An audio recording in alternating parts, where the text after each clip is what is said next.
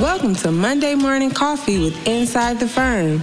Each week, our hosts will be interviewing local, regional, and national business leaders to give you an inside peek into how they lead their business to success in the ever-competitive business climate. Welcome to another episode of Inside the Firm. We have a special edition here. We're at the AIA convention again at the RCAT booth. I'm Alex Gore, your host. I'm here with Greg Fanton. He's a vice president of marketing, or maybe they're just the vice president? Vice President Marketing. I'm marketing and sales focused both. Yep. For RMAX, which is a division of Sika, which is a huge corporation. I just talked to all the ladies and gentlemen over there. RMAX specifically has been manufacturing polyiso for commercial and residential walls, roofs, and specialty applications for over 40 years. In addition to this role at RMAX, Greg sits on the board of directors for PIMA. All of you probably know what PIMA is. For the few that don't, it's Polyiso Insulation Manufacturers Association, and recently completed a 3-year term as its chairman from 2019 to 2021. Greg, welcome to the show. Thanks a lot, Alex. I'm happy to be here. Yeah, one thing I didn't mention before, it's about 20 minutes, plus or minus. So we'll go from there. PIMA. So I made a joke about it because I bet you no one knows.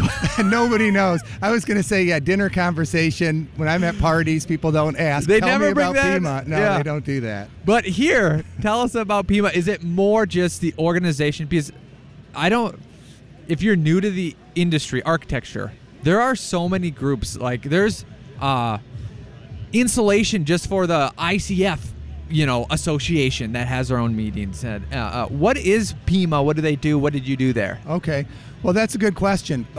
PIMA was formed about 40 years ago when polyiso cyanurate, as it's specifically called, became a product for insulating roofs primarily.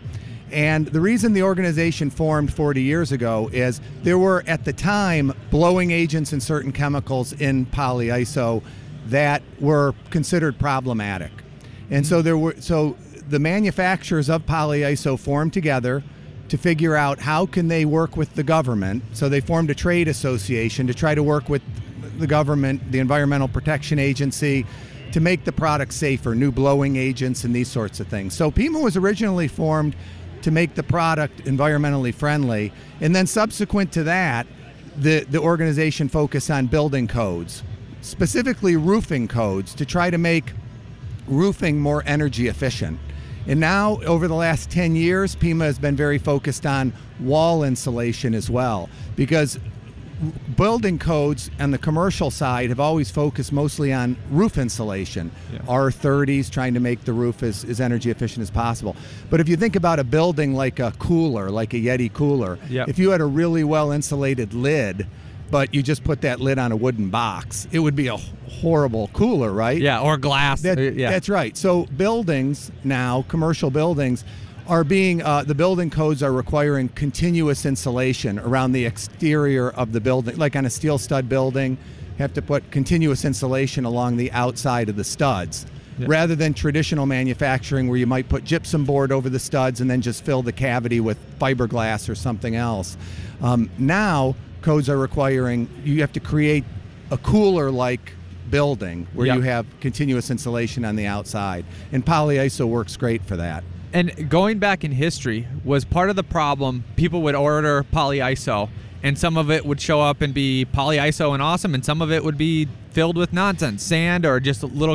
Was that part of the problem? I don't know about that being part of the problem, but you make a very good point. Part of the trade association as well was to have some product standards attached, because you're right, when you have a new product created, 40 years ago it would have been a new product, and you want some consistency so that if architects are specifying it or contractors are purchasing it, they know that it's going to meet a certain level of standard. So we have within PIMA, the trade association, there's a program called Quality Mark for roofing materials, where the material has to meet a certain R value, or LTTR, which stands for long-term thermal resistance.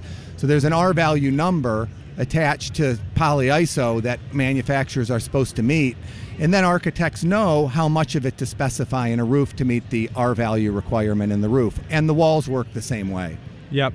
One of the most interesting developments in the code that I really like pertains to residential construction and exactly the industry that you're in. Have you heard of the perfect wall system? Yes.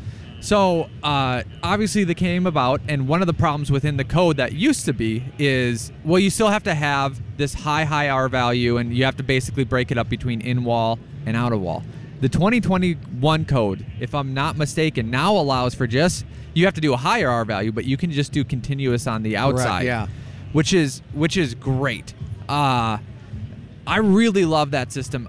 You kind of want to explain? Alex, I think this is hilarious. Well, hilarious is a subjective term, but Yeah. I think it's really coincidental. You mentioned the perfect wall and using 100% exterior. We didn't have a pre-discussion about this. I was going to bring it up, and you just happened to bring it up, because I was going to say that when you put enough exterior insulation on the outside of the studs, or whether it be residential or commercial, that perfect wall concept works in commercial construction as well as residential construction. Yeah. And you can eliminate the need to put any fiberglass or spray or any kind of interior cavity insulation. So when you think about it, it's not just better from an R value thermal resistance standpoint, because again, the continuous insulation prevents the thermal bridging through the studs, right? Right. That's really what you're trying to get at with the perfect wall. You also control your dew point completely. You keep it, you keep any moisture from getting on the inside of that wall. It is the perfect wall, so I'm really happy you brought it up, but it doesn't just apply to residential construction. Yep. And one thing that's interesting too, I think the code still has some adaptation to do, because putting it all on the outside, I love that they allow for that.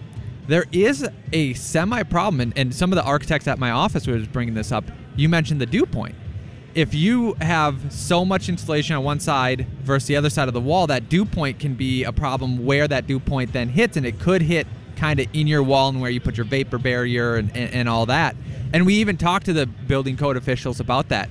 And they said, this is when you get too bureaucratic and work with the government, sometimes they're kind of slow to respond, but they're like, yeah, that is an issue, but that's just the way it is right now.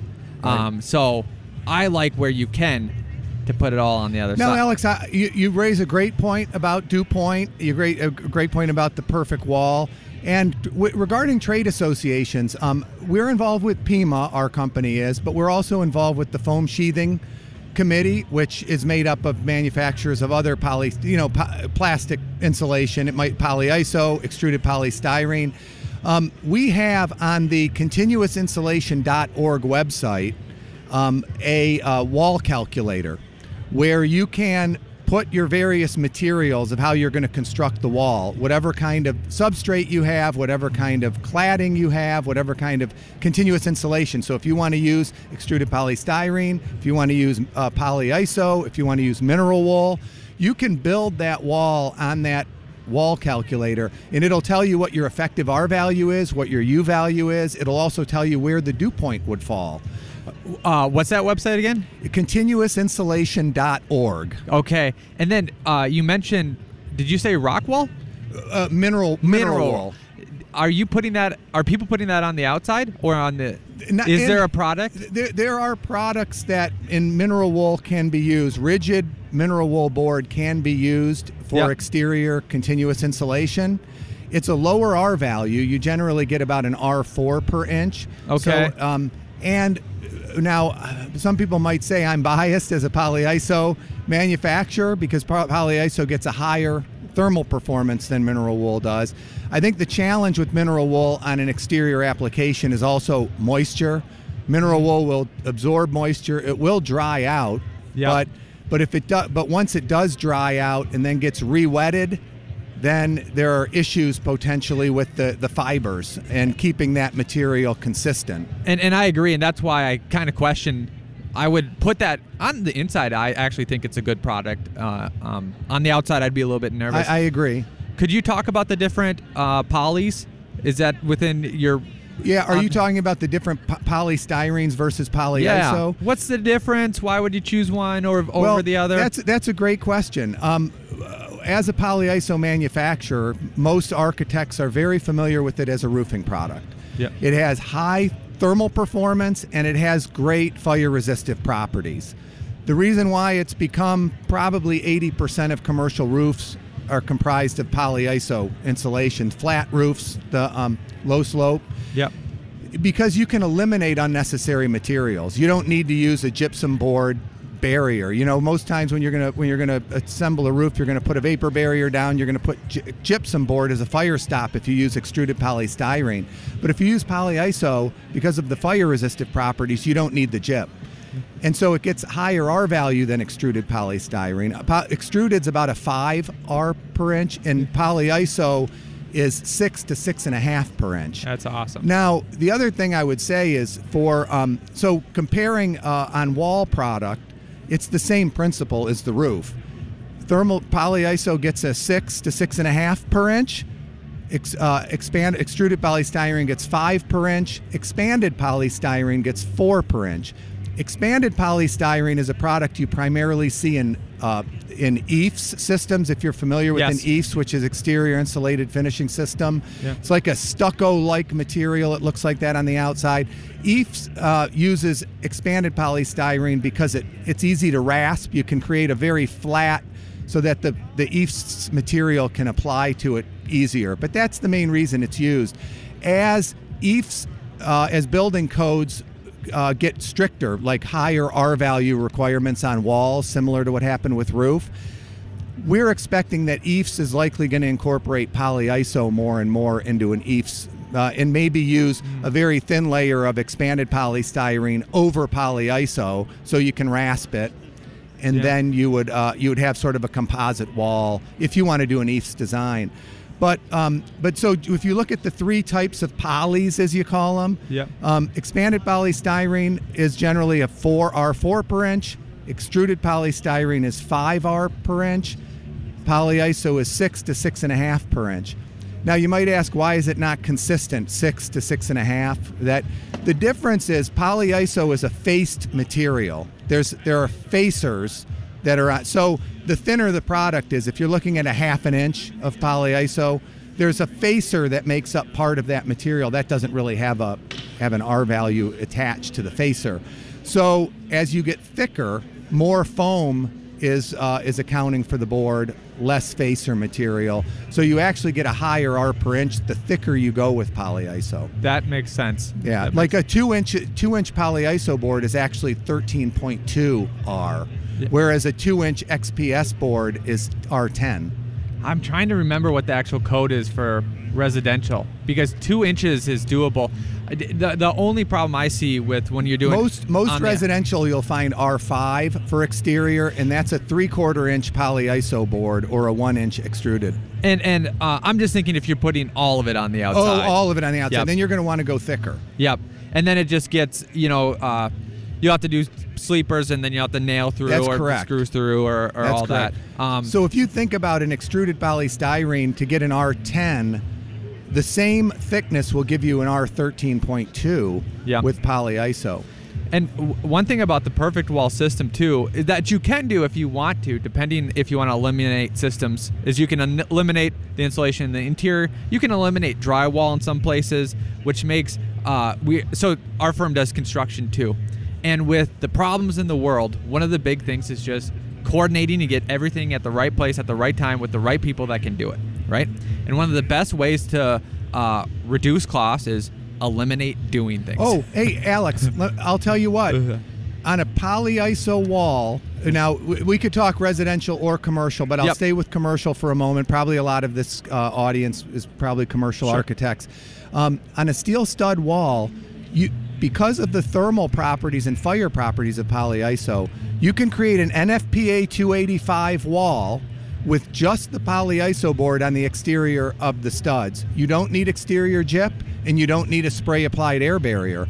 The polyiso, because of the foil facer, if you use a foil face polyiso product and you tape and flash the seams, treat the joints, you can create that perfect wall where you eliminate gypsum, you eliminate exterior spray applied chemicals on that gypsum, and you put your polyiso board straight against the steel studs.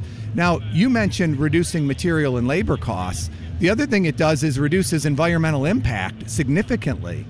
You know, when you think about building materials, most people think about how recyclable is it, or what are chemicals are is the material comprised of. But we often don't think about the environmental benefits of not having to produce, not doing it. Yeah. Think Yeah. about, like, we've done some analysis where we've looked at the amount of physical spray on a 40,000 square foot building. Like, if you were going to take because we're talking about petrochemicals here. Yeah. These are all oil-based derivatives, the spray applied air and water barriers. Yep. If you spray 40,000 square feet of a wall at an average mil thickness, Yeah. that's the same amount of chemical that it would take to make over 1 million plastic shopping bags. When you imagine how much Yeah. of that material you don't have to pull out of the ground, you don't have to refine it, it doesn't have to end up on that wall. Same with gypsum. A 40,000 square foot building is going to have, of coverage, is going to have about 100,000 pounds of gypsum board. It never has to be made. Yep. So you've got a wall that's probably 35% cheaper to construct, meets all of the fire code, the NFPA 285 fire codes, and like you said, the perfect wall. If you don't want to put interior insulation in the cavity, you don't need to, as long as you use a thick enough exterior.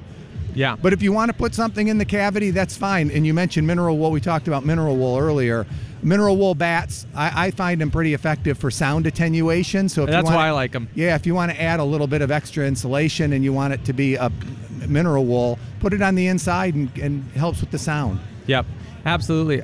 So we talked about the roof and the walls. How about underground? Yes, I'm very glad. I was going to bring it up if you didn't. It's so funny that we are having this conversation because I didn't know you were going to ask me this stuff. Yeah. But yeah, so polyiso is a great product to use below grade, both on the exterior basement wall as well as below the foundation slab. Now, what's funny about this, and I say funny, again, relative subjective term, but Yeah. for 40 years, most people's perception of polyiso is that it absorbs too much water, too much moisture to be used below grade. It's not true. The perception of polyiso absorbing water has to do with the roofing, the facer that is used for polyiso roofing products. You got to remember, 90% of polyiso historically has been used in roofs. Yep. And the roofing polyiso facer, it's a water absorbent, organic paper faced. It's a very inexpensive facer product because it's going to go under a roofing membrane. Yep. It's going to go over a vapor barrier. You don't have to worry about moisture. So when people think about a traditional piece of polyiso, if you drop that in water, it will absorb. That paper facer is very absorbent. Yeah. But you would never use that below grade. You would use a foil face. You would use some other type. You might even use a coated fiberglass face product, but mostly foil. You put that below grade, it has the same water absorption rate as extruded polystyrene does, which Yep. is the common product used there. So it's all about the facer that It's people all were about the facer. misapplying in the wrong. It's yeah. all about the facer because extruded polystyrene is an unfaced product. It's very consistent that way. Yeah. Polyiso is different because it's laminated to facers, so you really need to make sure you have the right facer for the right application you're using. Yep. And that's why our company, Armax, is aggressively now pushing polyiso below grade. Because when you think about it, if you're going to use 2 inches of extruded polystyrene to get an R10 below grade, you only need 1.5 inches of polyiso. Yeah. Again, less chemicals, more efficient. It's a more environmentally friendly product. Yeah, absolutely. Well, I mean, this has been great. Very helpful, very informative is the word that I was looking for. Anywhere you want to lead or point our guests to if they want to look up more or just kind of dive back into it. Okay, I'm a little bit biased, so I would say go to armax.com. Yeah, of course. Armax.com. In fact, we do also have a link to that wall calculator directly on our site. The continuousinsulation.org Yep. website is a good one for continuous insulation information overall. I would say the PEMA website, PEMA.org, is a good place to go. You just want to make sure that because polyiso is a flexible product, you want to make sure that you're using the right facer, that you're using the right compressive strength, because again, polyiso can be made to order based on if you need a 25 PSI or a 20 PSI. Is that mainly pertinent on the roof or on the walls too? It really depends. It's to be honest with you, the compressive strength of the product is fine. If you were to use a 16 psi product, it would meet whatever you really need it to meet. But people sometimes want extra. Engineers are thinking about maxing it out. Yeah. And so a lot of times they'll think if somebody's going to be walking on a roof, they'll want a certain they'll want a much more a stronger, so that the roof you don't break the ISO on the roof. I don't see that I don't find that an issue. Because if you really think about pounds per square inch and you measure it out, you're going to be just fine with an R16. I mean, not R. I mean, with a 16 psi or a 20 psi. But the product can be made much thicker. And in fact, the other thing I would mention is for roofs now, the industry's making high density ISO boards that can be on a re-roof. You can add those just like just like a layer of gypsum board that has a higher R value. Can it get so much? Are you removing it's not called a backer board, what's it called, but basically the board that spreads out the load, or do you still need that in the system? Well, are you talking about in a roof or in a wall? Roof. On a roof, generally, if it's a metal deck or it's a concrete deck, you can usually just lay the ISO down over your vapor barrier and then put the membrane over that. Yep. Good. Well, perfect. Well, thanks a lot, Greg. I really enjoyed this conversation. Thanks for stopping by. Alex, it's been my pleasure. Thanks a lot. Awesome.